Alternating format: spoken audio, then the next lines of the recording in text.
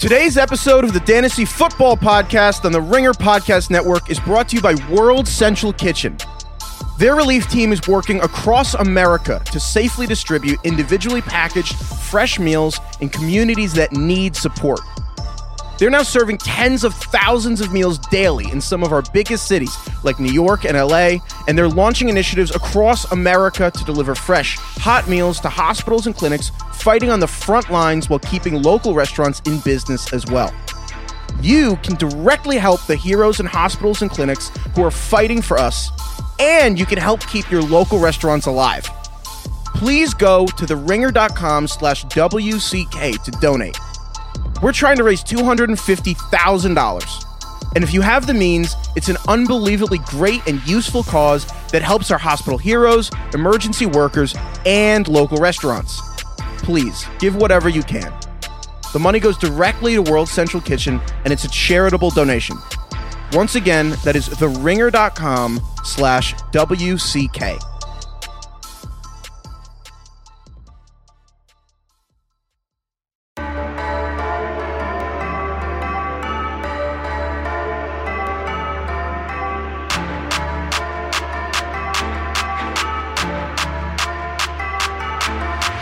Welcome to the Dantasy Football Podcast on the Ringer NFL Show on the Ringer Podcast Network. My name is Danny Kelly. Danny Heifetz is out this week. I didn't scream quite as loud as him, but that means it's just me and Craig Horlbeck today. What's on your mind, Craig? Oh my God, my ears didn't flow out. What a nice change of pace. Danny Heifetz is on a well-deserved vacation, so it's just the two of us today. I know, so we're going to talk about some off-season risers. Last week we talked about the off-season fallers. Try to keep it a little more positive this week and talk about the guys that we're probably going to be targeting in drafts and looking really forward to kind of like how they ascend in fantasy football this year. So should we jump right into it, or do you have anything else to add? Yeah, this is good. We're going to do an optimistic view because, times are tough. News is just getting worse. So let's do some optimistic viewpoints here. Let's talk about the guys who are getting better. I feel like now people are going to be working from home for so long. Is this going to be the smartest fantasy audience that there's ever been heading into a season? People are going to be incredibly informed. I've actually myself listened to so many more podcasts than I normally do, just because I go for a really, really long walk with my kid every single day. That's nice. So it's like I don't normally have a commute because I work from home. So I'm kind of used to that. But yeah, and your kid can't talk, which is kind of nice because yeah. It's like people who have children who are just like always talking to them. I feel like they can't really lock in on a podcast. But like, what's Calvin going to do? Yeah, exactly. He just kind of babbles, and I just say, "Yep." Anyhow, but yeah, let's get going. Let's just get right into it. Starting with quarterbacks, I think kind of the big obvious winner of this offseason so far has been Tom Brady, who went, and that's kind of it. It's weird to say that because obviously, he had so much success with the Patriots, so much success with Bill Belichick, but I'm talking about fantasy here. And Brady is going from what was one of maybe like a bottom 5 unit in terms of the overall offensive talent. Like his best weapon was a 32-year-old slot receiver, Julian Edelman. And now you're going to a team and offense with what is maybe the best wide receiver duo in the game in Chris Godwin and Mike Evans. Then you also get Gronkowski back, which is just kind of an unreal dream scenario for Tom Brady. They upgraded their offensive line a little bit in the draft, getting Tristan Wirfs in the first round. So like all things are kind of stacking up for Tom Brady right now. So yeah, I think he is kind of like the clear leader of the in the clubhouse for the top risers of quarterbacks. Yeah, he's definitely had a pretty good offseason from a fantasy perspective. What's funny is, so last year he finished as the QB 12, and this year Fantasy Pros has him ranked right now as the QB 12, which is kind of bizarre considering he's had such a change of teammates. Do you think he could go higher than that? I mean, I guess if you really look at kind of the list, it's going to be hard to sort of break into the top tier of the quarterback scenario. Maybe the biggest worry this season would be, and this is a huge worry for every player kind of having new teammates, is just the lack of time to build chemistry. Yeah. Because of, I don't know, all of the ambiguity with the offseason. So I guess from that perspective, you could be a little bit worried that maybe there will just kind of be a lack of connection for the first half of the season or something like that. I don't really know. Brady seems like he's kind of settled into this like low QB1. You take him late and he's just going to be steady, and he's not going to have huge days, and he might not have terrible days, especially in this offense. Yeah. It's a weird spot for Tom Brady to be in now because of what he's always been. So I'm going to read off a few of these quarterbacks, and you tell me the guys that you think are going to fall out of this group. So Lamar Jackson, Mahomes, Dak Prescott right now are kind of like the top tier. You could maybe add Kyler Murray in there. Mm-hmm. Russell Wilson, Deshaun Watson, Josh Allen, Drew Brees, Matt Ryan, and Aaron Rodgers and Carson Wentz are kind of the guys right now that Fantasy Pros has ranked higher than him. I could see a few of those guys falling out of that sort Definitely. of those top few tiers. Whether it's Drew Brees because they just don't pass the ball quite as much, they rely more on the run game a little bit more this year. I could see Aaron Rodgers falling a little bit as well. Yeah, I mean, and even Wentz, if people are kind of nervous about his injury history and with the Jalen Hurts pick, no one really knows. And then Matt Ryan is kind of in this no man's land every year where I feel like no one really knows what to do with him. Well, the biggest thing I noticed, the first 7 running quarterbacks, they all use their feet. Yeah. And cheat code. Yeah, and the next 5 don't. And so I think of those remaining 5, Brees, Matt Ryan, Rodgers, Wentz, and Brady, I think Brady could usurp all of them and be the number 8 guy. I do think I would rather have any of those running quarterbacks, even probably Josh Allen, than Tom Brady. Oh yeah, easily. I still think they're going to run. It's probably going to be kind of a similar thing that happened with the Patriots last year, where the Buccaneers can certainly rely on a good defense. Their defense was good last year. It was very, very underratedly good. I don't think they're necessarily going to have to be trying to play like the type of games they were playing with Jameis Winston, where it's, come from behind. They're always having to deal with these turnovers. Tom Brady is amazing at taking care of the football. So I could see like the game scripts for the Buccaneers being an issue where they're kind of just slowing things down, trying to control the game, letting their defense do their work and then not turn the ball over. So that is one kind of factor that you have to worry about a little bit with Brady, but 100%. And if I put my Danny Heifetz transition hat on, one quarterback who will have the opposite effect, who will have no defense behind him, is Kyler Murray, who is another huge riser of the offseason with the acquisition of DeAndre Hopkins and just another year under his belt with Cliff Kingsbury. Yep. Yeah. I think so. If you go back, transport yourself to this time last season, remember how we were talking about Lamar Jackson as I guess like long shot or dark horse guy that could potentially end up being the MVP. I'm not saying that Kyler Murray is going to be the MVP, but I could see him taking a massive year 2 jump just because, another year of experience in the scheme, an off season, which, obviously the off season is very affected by the coronavirus thing. And that's a factor, but another full off season of learning the intricacies of the playbook, getting on the same page. As Cliff Kingsbury, obviously they've upgraded their offensive weapons. They've got some guys, Andy Isabella, potentially Hakeem Butler, a couple other guys in this offense that could take a leap in year 2. And, like you mentioned just before, like he has the running ability that makes him so interesting, so dangerous, as a fantasy guy. I don't think he's not going to go as late as, Lamar Jackson was going last year. People I think are already kind of on this and know that he's kind of in that elite tier of fantasy quarterbacks. So yeah, I mean, he's the Fantasy Pros QB4. So people kind of know that the jig is up. Yeah, he's. I remember last year, like you could get Lamar Jackson in the 10th round. So, I think he is the one guy though. I think in this group that has that sort of dark horse, like league winner type appeal. Yeah, and I people had talked about his rushing and how he was such an underrated rusher last year, and the way they use him from a rushing perspective is kind of different than other quarterbacks. And does his size worry you? Does getting injured worry you? Because he's so small. Like you got Dak's a huge guy. Patrick Mahomes is huge. Lamar's just kind of like a freak of nature. He's a whole different. He can't even get tackled, so I don't know if he can get hurt. Yeah, but I don't know. Like, what's your biggest worry with Kyler, if there's any? I don't really worry too much about that because he's kind of compactly built. Like he's thickly built, like in the sort of he's very short, obviously, but he's not skinny. He's not frail, I don't think. And there's been studies. I don't have the study in front of me, but there's been studies done where quarterbacks are more likely to get hurt scrambling and kind of like trying to work around the pocket than they are on design runs. Because on design runs, generally speaking, where the tackler is going to come from when you're running. You know what I mean? Like you know exactly where your blockers are supposed to be. You know kind of how the offensive scheme is set up. When you're in the pocket or when you're scrambling, you get blindsided a little too often, and that can you're improvising. Yeah, so that can kind of lead to injuries, I think. So, it's all statistics, it's all chance, and you never can really say never when it comes to quarterback injuries. But I think overall his game lends to his body type and his ability to slide and all those things, I think kind of lend to him having a good long career. So I'm super bullish on Murray going into this season and in Dynasty going forward. Okay, here's my last question for you about Kyler. Is there a chance that everyone is more excited about everything about Kyler except his actual skills? That it's like window dressing almost. Like everything sounds and looks so good, but it's like his numbers last year were fine.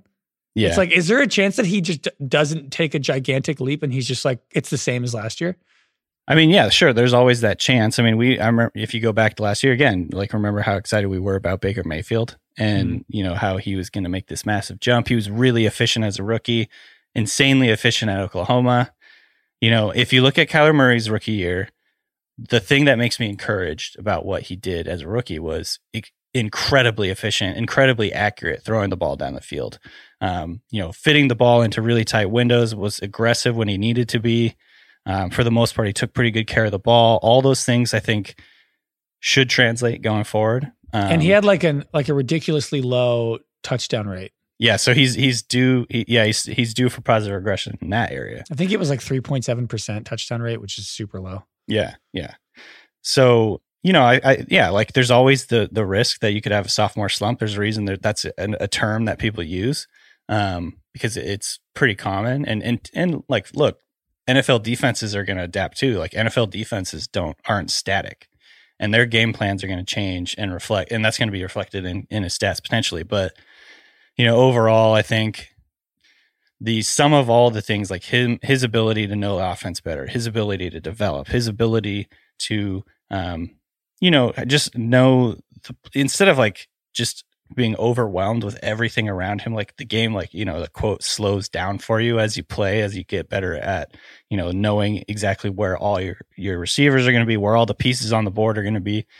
I think those are a lot of the reasons that you can expect him to go forward next year. And then the other thing is just his weapons are better. Like DeAndre Hopkins is in this offense now. So, and you get a full season potentially of Kenyon Drake, who proved to be very, very good in that offense and that run game. So, overall, I think all the pieces kind of like add up. And I think that will be enough to get him, over the hump. Another big winner of the offseason, his team seems to like him and care about him very much. Drew Lock. Yeah. It was Christmas for him this entire offseason.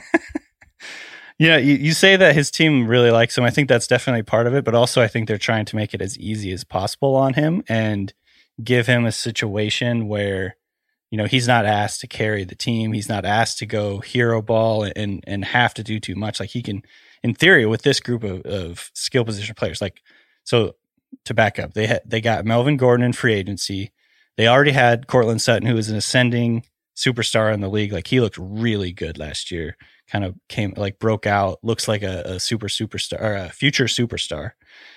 Jerry Jeudy, they grabbed in the first round, KJ Hamler in the second round to go with Noah Fant, the tight end from the first round last year, really, really fast, athletic, versatile tight end. They also grabbed a 4.4 guy in Albert O, in the mid rounds, his former teammate at Missouri. So, they've put so many weapons around him where, in theory, he can just be like a point guard. He won't have to be, the Michael Jordan of this team and try and carry them and do all that stuff. He can just distribute the football to these stars and kind of go from there. And that will give them the opportunity to know whether he's kind of the guy. Like if he fails with this skill group, then it won't be for lack of the team putting talent around him.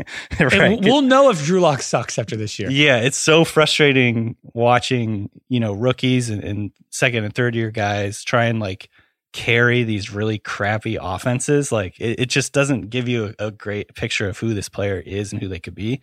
In rare situations, guys rise above and just are that great, but like it's just very, very difficult for a lot of these young guys. Yeah, so. I'm sure Sam Darnold's pissed when he looks at Denver. He's like, really? Yeah, for real.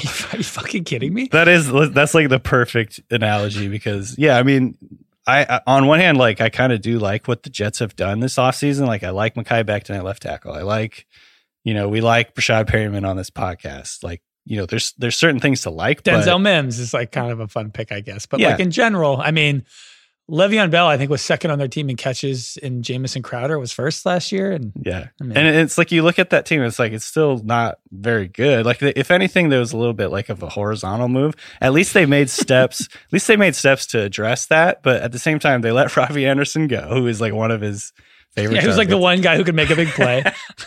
So, anyways, that's a perfect example. Like the Broncos are doing what you should do with a rookie or a first contract quarterback. And the Jets are on the other hand.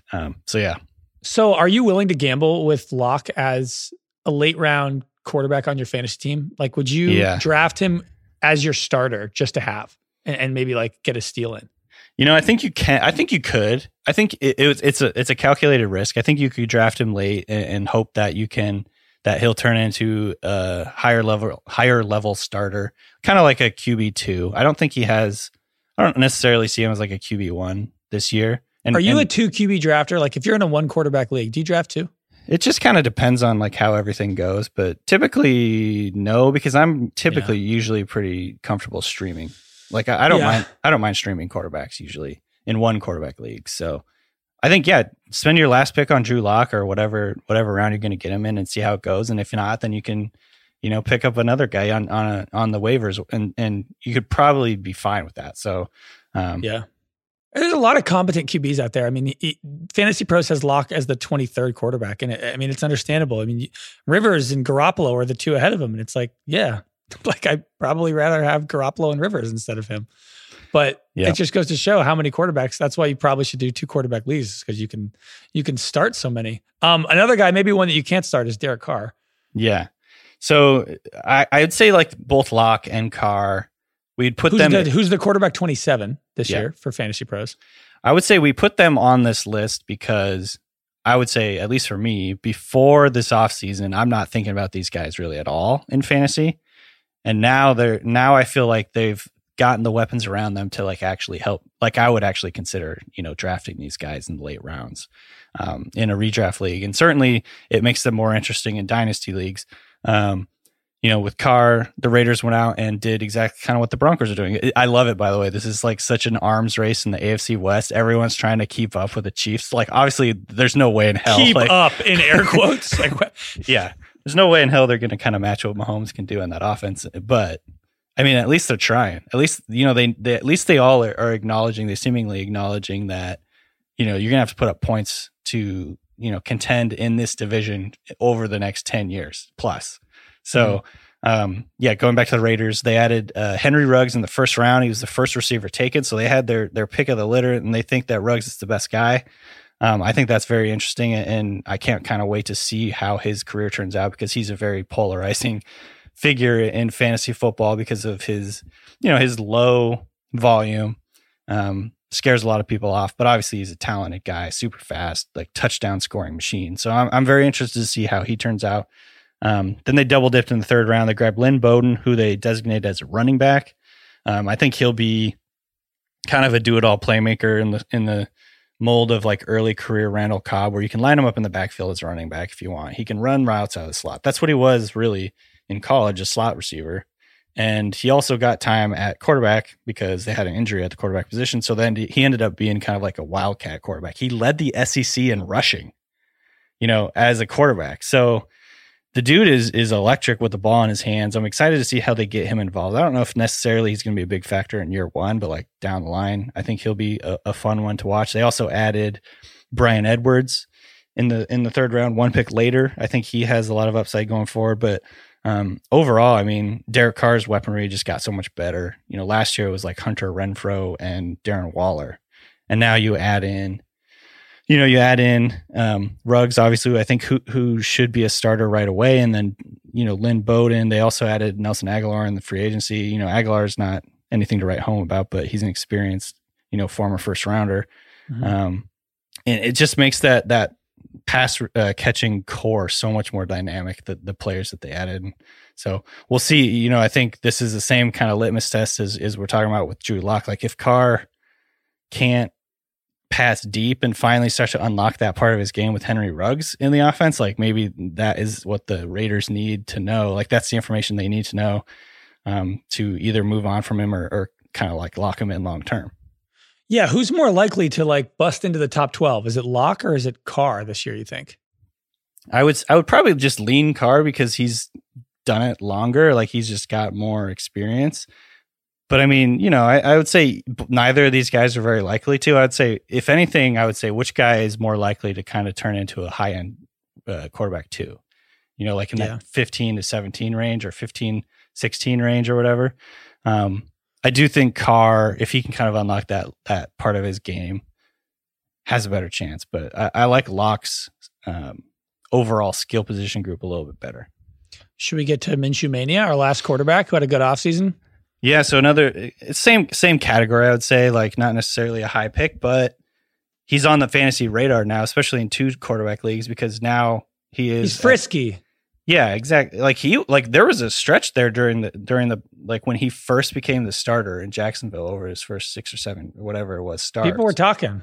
He was a QB1 in that stretch. I mean, is he the Jeremy Lin of quarterbacks?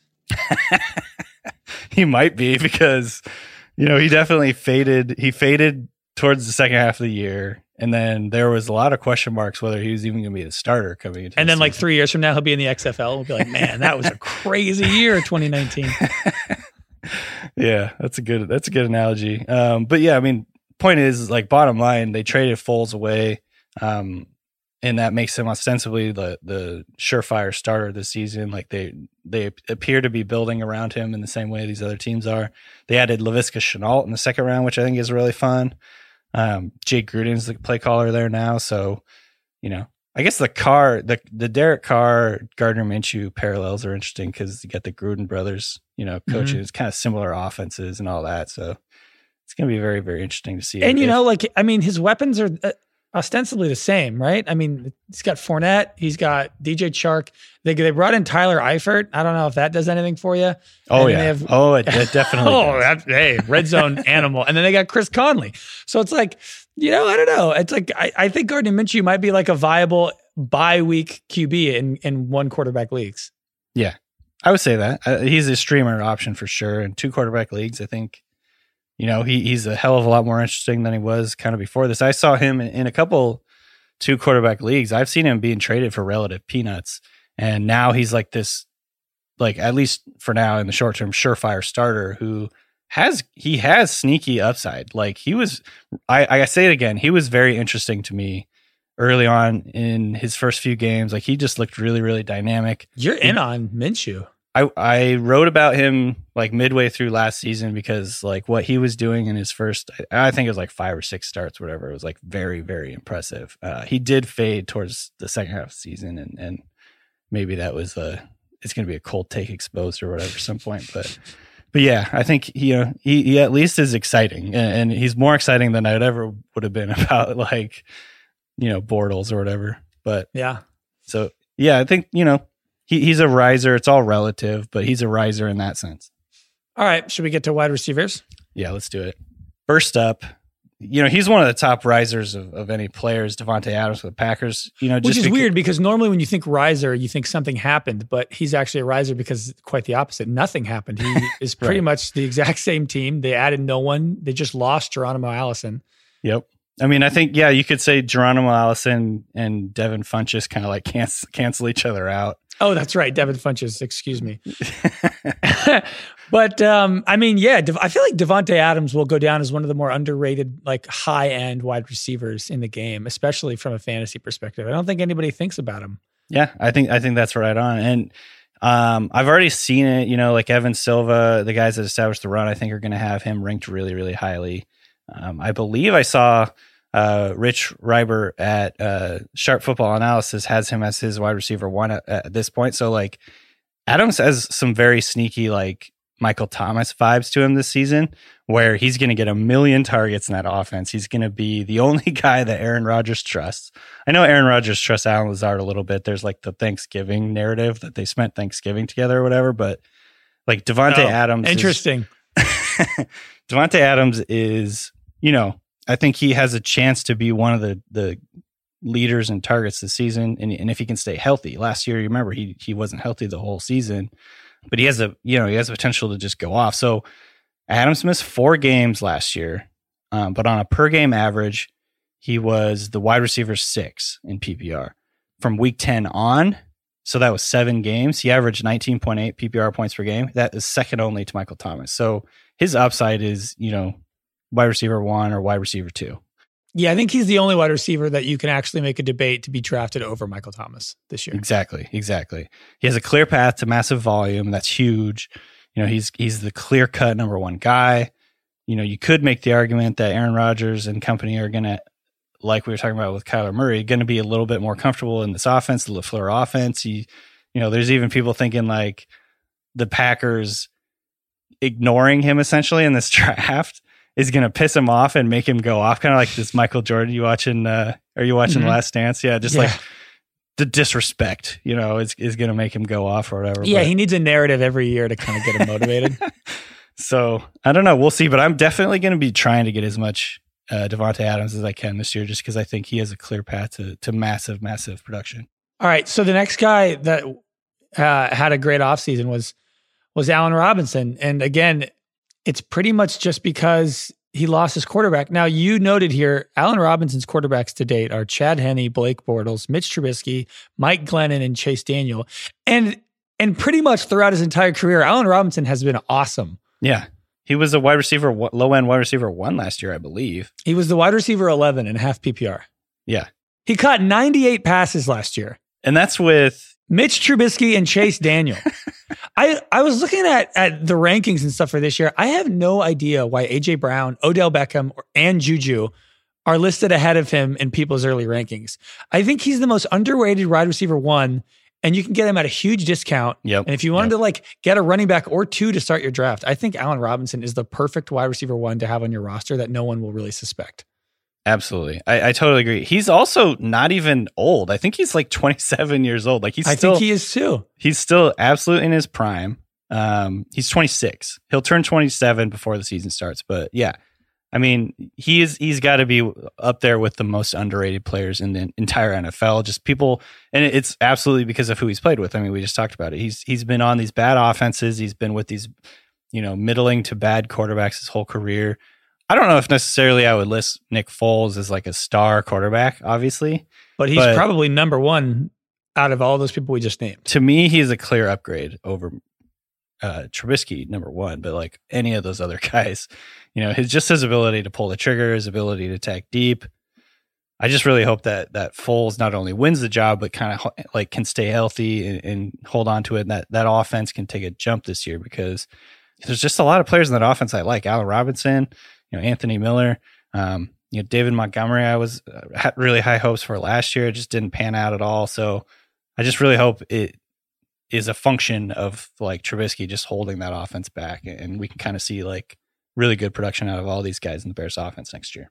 Yeah. And I think people really, like a lot of fantasy writers, particularly like when talking about projections, they love like youth and they love the unknown. Like A.J. Brown, he's young and like, oh my God, what could he do next year? Like it could be insane. His ceiling is, and then even guys like Juju, it's like, oh, he had a down year last year. He was so good the year before that. Like Ben's coming back. Odell Beckham, like his talent is so, who knows what he could do. But it's like Allen Robinson is just like year in, year out, just cranking away great seasons beside the year he tore his ACL. Right. And I bet you I would draft him over all 3 of those guys. Yeah, I love it. I don't even think that's spicy. I just like that a lot. Yeah, minimum spice. It's just like a little cayenne sprinkle on top. So yeah, let's talk about Adam Thielen of the Vikings, because I think he's another riser, in this offseason. Obviously the Vikings traded away Stephon Diggs. That makes Thielen the clear-cut number 1. They did draft Justin Jefferson in the first round, but I don't think you can expect Justin Jefferson to come in and necessarily command the type of, I mean, he might get a good amount of volume, but I don't think he'll command the type of, targets or just attention that Stephon Diggs did from Kirk Cousins. Do you remember last year, like the squeaky wheel narrative where Stephon Diggs was constantly like bitching about not getting the ball and all that? Like, I think that's legit. Like, I don't see Jefferson doing that with Cousins next year. And so I think Thielen is the clear cut number 1 in that offense. he's going to get a ton of volume. I actually saw this really interesting stat per NFL Network's Michael Florio, and that is not the other Mike Florio, from 2018 through week 6 last year when he hurt his hamstring. Thielen averaged 18.5 fantasy points per game. That would have made him the wide receiver 7 over the last 2 seasons, behind only Michael Thomas, Antonio Brown, Devontae Adams, Hopkins, Jones, and Tyreek Hill. So that's elite company to be in. Well, and I mean, you said like that would have made him the wide receiver 7 in the last 2 seasons. He was the wide receiver 7 in 2018.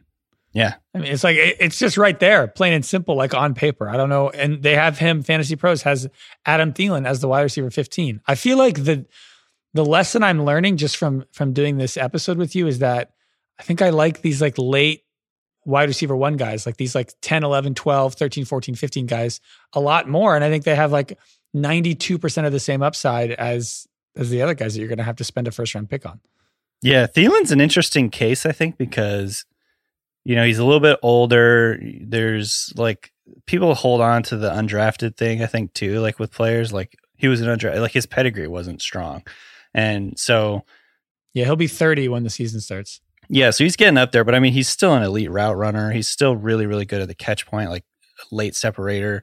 I just think he's going to inherit a good chunk of Diggs's volume from last year and just absolutely go off. And it's going to be like in PPR, especially, he's going to get just an insane amount of targets. So yeah, and there's something to be said with like chemistry. Like he has chemistry with Kirk, and that's huge, especially this year. Yeah, and especially this year, like you said, with the COVID thing, like that just really puts Justin Jefferson kind of at a disadvantage going into next year, where he's not going to have the reps with Cousins. So yeah, I think Thielen's another guy. I'm absolutely going to be targeting this dude. Yeah, it's like guys like Mike Evans and Chris Godwin. Like they are both rated ahead of Adam Thielen. And it's like they're going to have no offseason with their 42-year-old quarterback in a brand new scheme, essentially, because of what Tom Brady is capable of. Are we really locked in that they're both going to have better years than Adam Thielen, who's now alone in Minnesota? I don't know. I think there's absolutely a discussion there. I think surely when you're talking about Mike Evans, I'm less confident about Evans. I'm a little more, I guess, confident that Godwin can keep up his volume and his production, just because his role as the slot guy in that offense should still be strong. And Brady is so good at targeting, over the middle of the field that I think Godwin will certainly just make him his super Edelman. Exactly. So I don't, I'm certainly more worried about Mike Evans, and I would like, we could have that conversation about Thielen over Evans, and I wouldn't. Oh, we will. Wouldn't think you're crazy. Let's just throw out one more. Rashad Perryman of the Jets. Obviously last year, he's a former first round bust, like just did not work out with the Ravens. He was injured for basically his whole first contract, and came into Tampa Bay last year and made some really impressive plays. Like he looked exactly like I think what we wanted him to look like, on that rookie contract when he was a first round pick. Another late breakout guy like Devontae Parker. So he signs with the Jets. I guess my question is, do you see him as a riser, first of all? Well, that's why I wrote here, it's tricky if he's a riser or not, because with a hobbled Evans and Godwin, he really shined. He averaged 100 yards and a touchdown for the last 5 games of the season. But it's like with Godwin and Evans healthy, I would say that he's in a better situation on the Jets, but he's also probably not going to have the numbers he had on the Bucs. So, because I mean, his competition is Crowder, who's a slot receiver, Denzel Mims is a rookie, and Josh Doxson maybe sucks, and then Le'Veon Bell. So, I don't know if I would consider him a riser. I'll say this: I'd rather have him now than I would if he was still on the Bucs. So, yeah, definitely. In that sense, I think maybe we just call him like a really interesting late round flyer. Yeah, like his fantasy points will go up, but his efficiency numbers will go down. Yeah, I think, I've said this a couple of times on this podcast. I just, generally speaking, like don't trust Adam Gase. And so it makes me nervous. I've been a Sam Darnold fan. Like I'm rooting for him and I really want him to take that next step. But it just doesn't feel like the Jets are going in the right direction, even though, I do like a few of the moves they made this year. I think Mims is going to be good, but I don't know. It's just hard to buy into that Jets offense overall. All right, let's get to running backs. Kenyon Drake is our first guy who had a great offseason because I don't know if you heard, David Johnson is not on the team anymore. Yeah, so Drake is the clear starter, I think, in Arizona, and that's been established. They traded away, David Johnson. They did draft a running back, but it wasn't until the 7th round, so I don't think he's a threat in the short term. Drake is playing on a franchise tag, so to me, that kind of just says the Cardinals are comfortable like giving him a good workload. They're not trying to like protect him long term. They're not trying to like, keep him healthy or whatever. Like it, I just feel like that's a sign, a signal that they're willing to ride him this year. That gives him honestly like top 3, top 4 potential, I think, in 2020. So from week 9 on, which is after he was traded to Arizona from the Dolphins, he was the RB4 in PPR and the RB3 in points per game. He played one fewer game than a couple guys. So that just gives him the ability to smash this year. The Cardinals' run game is based on spacing and tempo, and he was a perfect fit for it. Like they were number 2, I believe, or number 3 in rushing DVOA last year. They're just really, really efficient on the ground because they spread teams out and they force them to defend the run or to defend the pass. They spread guys out and they pass deep. So teams aren't really loading the box and like trying to stop this team's run game. And that was like perfect for Drake, who is really, really explosive in space. I just think he has huge potential this year. He's going to be, the type like the Austin Eckler kind of like dark horse to come out of nowhere. Well, he's not coming out of nowhere, but like to be that level. Do you think he can compete with the same amount of touches as these elite guys? Like, is he going to get the ball as much as McCaffrey and Saquon and Zeke do? Probably not, but they do run a lot of plays. I just, I don't think it's really, really difficult to get like the level of volume that those two guys get, Zeke and those 3 guys get, or even just like a Dalvin Cook, a Joe Mixon. Like if Kenyon Drake is going to be in that discussion, I feel like he has the opportunity or I guess I shouldn't say opportunity. He has the talent and it's the right offense, but because of the way they run their team and run their offense, do you think Drake will just like unfortunately be limited to like 15 to 17 touches a game? That's tough to say, but I think he can handle it. I'll put it that way. Like he looked really, really good. He ran like, do really, they really spread hard. the ball around too much for anybody to be like a true elite fantasy player?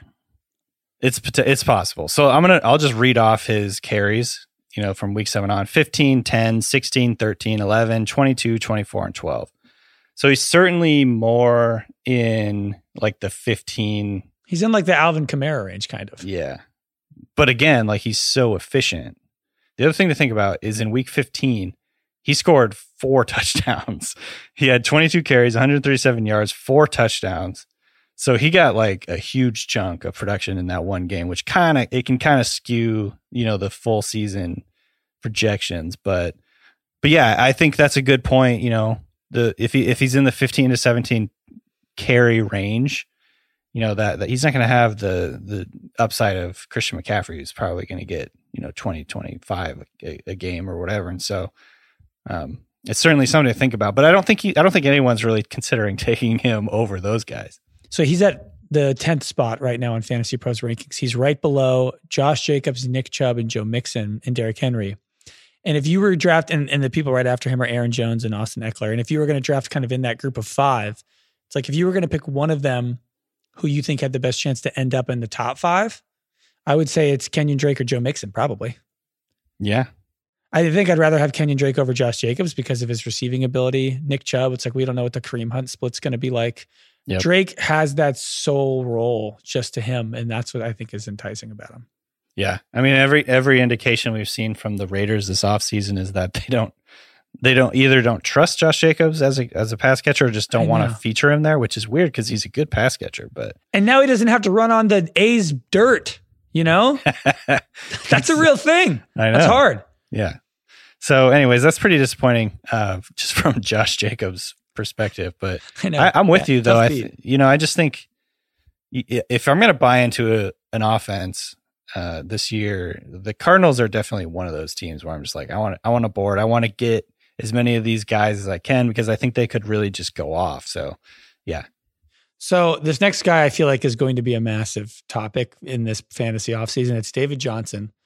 We're definitely calling him a riser for this season. So David Johnson is just a really odd case. So he's experienced like one of the starkest falls amongst previous number one overall pick fantasy players in recent memory, which he was. In 2017, he was the consensus number one overall pick because in 2016, he had over 2,000 yards of offense and scored 20 touchdowns, and he was amazing. I mean, he was like by far top 2 running backs from a talent perspective in the league and like number 1 from fantasy. In that following year, when he was the number 1 overall pick, Bruce Arians and David Johnson both discussed that they think he could handle 30 touches and how, he's kind of resetting the market for what running backs could earn. And then he broke his wrist and he pretty much missed the entire year. Yeah, that was like the week 1 or 2, wasn't it? Yeah, I remember my buddy Chris had him. Brutal. Devastated. It's one of the most brutal. I remember Jamal Charles was a huge one. I think he tore his ACL like week 1 year, but yeah, the David Johnson wrist was brutal. And then his next season, he played all 16 games with Josh Rosen and a terrible offensive line in one of the worst teams ever. And he struggled and it was inconsistent. It was like, that was the Mike McCoy offense where I believe, wasn't this, correct me if I'm wrong, but this is the offense where they just ran him straight up the gut, like 79% of his runs or something like that. It was so ridiculous. It may have well been you back there. They just run you right into the left guard and you butt fumble every time. Yeah. And then last year, Kenyon Drake stole the show. And again, he battled injuries. So it's like, I guess he's a little older. I think he's 28 or going to be 28 for the season.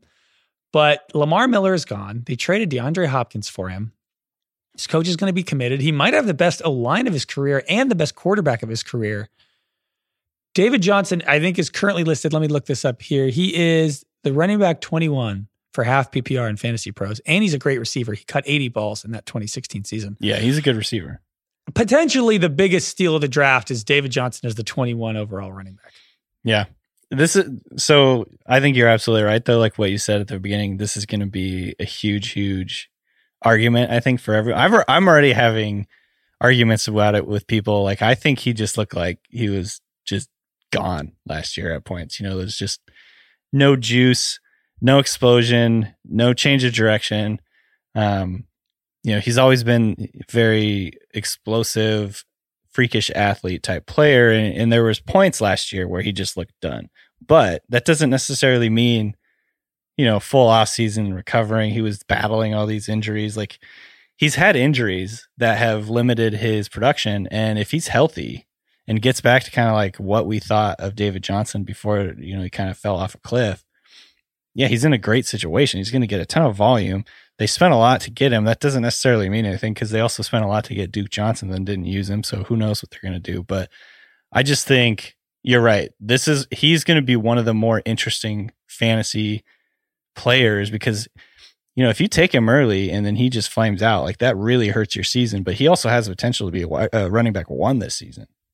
I mean, easily. I mean, I honestly don't even get, maybe I'm way too bullish on him, but like he's next to Mark Ingram, James Conner, Jonathan Taylor. Like I would take him over those 3 in a heartbeat. Would you not? I don't think I would. That's the thing is like. You'd rather have James Conner? Maybe not James Conner. Or even Mark Ingram? There's like 9 running backs on the Ravens. Yeah. I mean, I think I would fall victim to the, like you were talking about earlier, the new shiny new toy. Like I would probably take Jonathan Taylor that group. But I definitely like get the argument that you're making, and I totally understand where you're coming from. I just think I can't get. There's one run in particular. Everybody always shares the gif of it where David Johnson just kind of like jogged until he got tackled, like, on maybe this outside. He like had a tight hammy. Like we can't just judge somebody off one play. Go watch his 2016 tape. You absolutely cannot judge by one play. And whatever, he was following his blocking. There was no blocking, and then he got tackled. So whatever. It's not like an indictment on his whole career, but it's hard to get that out of your mind though at the same time. So it'll be an interesting discussion going forward. Another guy who's a hot topic is Todd Gurley's on the Falcons. This is a very similar category. And to be clear, like these last 2, I think we're both considering them risers, not necessarily based on their ADP last year, but based on where people saw them when, a lot of people were like, like a lot of people were like, David Johnson is toast. And now he has a chance to be a workhorse back again. And then the same thing when Gurley was released by the Rams, people were like, is he just done now? But now he falls into a situation where he like Johnson, he could be getting massive volume. And we always want to chase volume in fantasy. That's like number one rule. And no matter what you think of Gurley, no matter how worried you are about his knee, he's walking into a situation where he's going to get good volume in a good offense. Over the last 3 years, Falcons running backs have had almost 1,400 yards and 10 touchdowns a season and 500 yards through the air. And Gurley's capable of doing all of that. The knee thing is the only thing you really got to worry about. He was the running back 14 last year. I think he had 14 touchdowns last year. Yeah. I think people are now overreacting. We've gotten to the point where we're now overreacting about tendonitis in the knee. He's not 40. What do we have him here? He's the running back 16 they have. I think he's right in that David Johnson range where it's like, if you really wanted to gamble this year, you should go back-to-back third, fourth round. You grab David Johnson and Todd Gurley as your running backs, and you get Devontae Adams and whoever else in the first 2 rounds, and you could potentially have 4 number one at their position guys. So Devontae Freeman last year, he vacates 184 carries and 70 targets in 14 games. That's the big thing to me. That's one thing that really stands out here. Gurley has always made like his hay because he's just an amazing receiver. Like that was what helped make him such an elite fantasy producer for so many years, is because he was a huge part of their passing game in addition to getting all those goal line carries. Last year, he only had 49 targets. He fell off the map as a pass catcher. And Freeman's vacating 70 targets in 14 games. So, there's really potential for him to get his career back on track in terms of his fantasy value, get into the passing game, get into the screen game, and start to kind of be the Gurley that we remember. If you're going to choose between these two, if you have Gurley and Johnson on the board, who are you taking? David Johnson. I think I lean Gurley. It's going to be tough. I think the running back class this year is a really fun one. Like there's so much confusion. There's been a lot of change, and Melvin Gordon's on the Broncos, and there's so many rookies who are going to matter this year. And so many guys are getting their own roles like Miles Sanders. And who you taking? Okay. So who you taking? Johnson, Gurley, or Gordon? Oh, Gordon's last. Yeah. Yeah, I think so. But yeah, it's funny. Because all these former elite fantasy assets are now on different teams. It's very strange. Yeah, I feel like anybody in like the 10 to 30 range has a really likely chance to finish in like the top 7. Yep. It's like, for all we know, Devin Singletary is going to be a top 5 pick next year because he explodes and no one talked about it. I think this is the season where, I've talked about this in the past. Like, it's very hard for me to choose players in fantasy drafts where I think they're bad players, even if they're in really good situations. Oh yeah, that's a great category. Yeah, I think they're bad, but they're in a good situation. Like Le'Veon Bell, I think, is at the point in his career where he's just not what he used to be, and it makes me nervous, like, to choose him because I just like he just isn't a good fit. And I can't believe how gross Le'Veon Bell got in like a year and a half. Like he was like the sexiest fantasy pick, like literally in 2018. Like there was no one cooler to own on your team. And now looking at his name, you're just like, ugh. You can't give him away. Yeah. You can't give him away. But yeah, that's running back cliff. Okay. We got one tight end. No, we got 2 tight ends that we want to talk about. 1.5. Yeah. So the obvious keeping with the Falcons, the obvious big riser in fantasy at the tight end position is Hayden Hurst, who was traded from obscurity with the Ravens as the tight end 3 on that team. And now he goes into Atlanta and plays the Austin Hooper role. So there's like this direct path to him being not just a wide receiver or not just a tight end 1, but the tight end 1. That's what Austin Hooper was on track to be before he got hurt last year. So like just saying they get this, like a very similar amount of volume, I'm not a Hayden Hurst hater. I don't think he's bad. I think he could be around the same level of effectiveness as Hooper in this offense. Yeah, I guess I was going to say, like, does he fall into your category of he's in a great situation, but you don't think he's that good? But I guess not, right? You like him. He's a first round pick. I wouldn't say I like him, but I wouldn't say I think he's bad. I think he's in that range of the. We don't really know, right? Like, I mean, yeah. How many balls has he caught? 40 in his career? I think it was atrocious when the Ravens chose him in the first round, and everyone kind of was like, "What the hell are you doing?" Like he's this 25-year-old rookie or whatever he was, And, he's a former baseball player that decided to play football. He's an athletic guy. He can move. So I think that's important. But he, like you said, he just falls into a perfect scenario. And that Dirk Cotter offense, which Danny Heifetz, to his credit, was touting this before last year when we were talking about Austin Hooper. Like, they've always used a lot of tight end targets in that offense. Like, it's a big part of their offense. And Hooper blew up. I don't think Hooper is, and this is something that we talked about when Hooper signed the biggest tight end contract in the NFL. Like, I don't think he's a guy. He's not like a Gronk where he's a mismatch creator. He's a guy that will just dominate matchups and things like that. He's just a good player in a good system. And I think that's exactly what Hayden Hurst is going to be in Atlanta. So I'm bullish on Hayden Hurst. I think he's going to be, one of these very, very interesting fantasy players to watch. You could probably get him really late just because I think people have him at 18 right now. So he's got that sneaky upside to end up in the tight end 1 group, I think. Totally agree. And then the last guy who, you can't deny it. He had a good offseason because he was projected to score 0 fantasy points, but now Rob Gronkowski is going to score some fantasy points. I love this. I absolutely love this. First of all, do you think is he going to be able to get back to be the size that he was when he was playing? Like have we seen any pictures of him lately? I haven't seen a picture of him. I remember I walked by him at the Super Bowl and he was pretty thin. Yeah. So he's got some work to do to gain to be like playing at 275 or whatever he was playing with. Oh my God. He looked like he was 225. Yeah. So regardless, I do think, like, again, going back to this whole coronavirus thing, like, you have that instant chemistry. They know each other.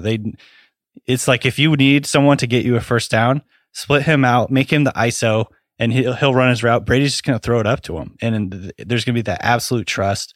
I really, really hope Gronk can stay healthy because, he's just a fun player to watch.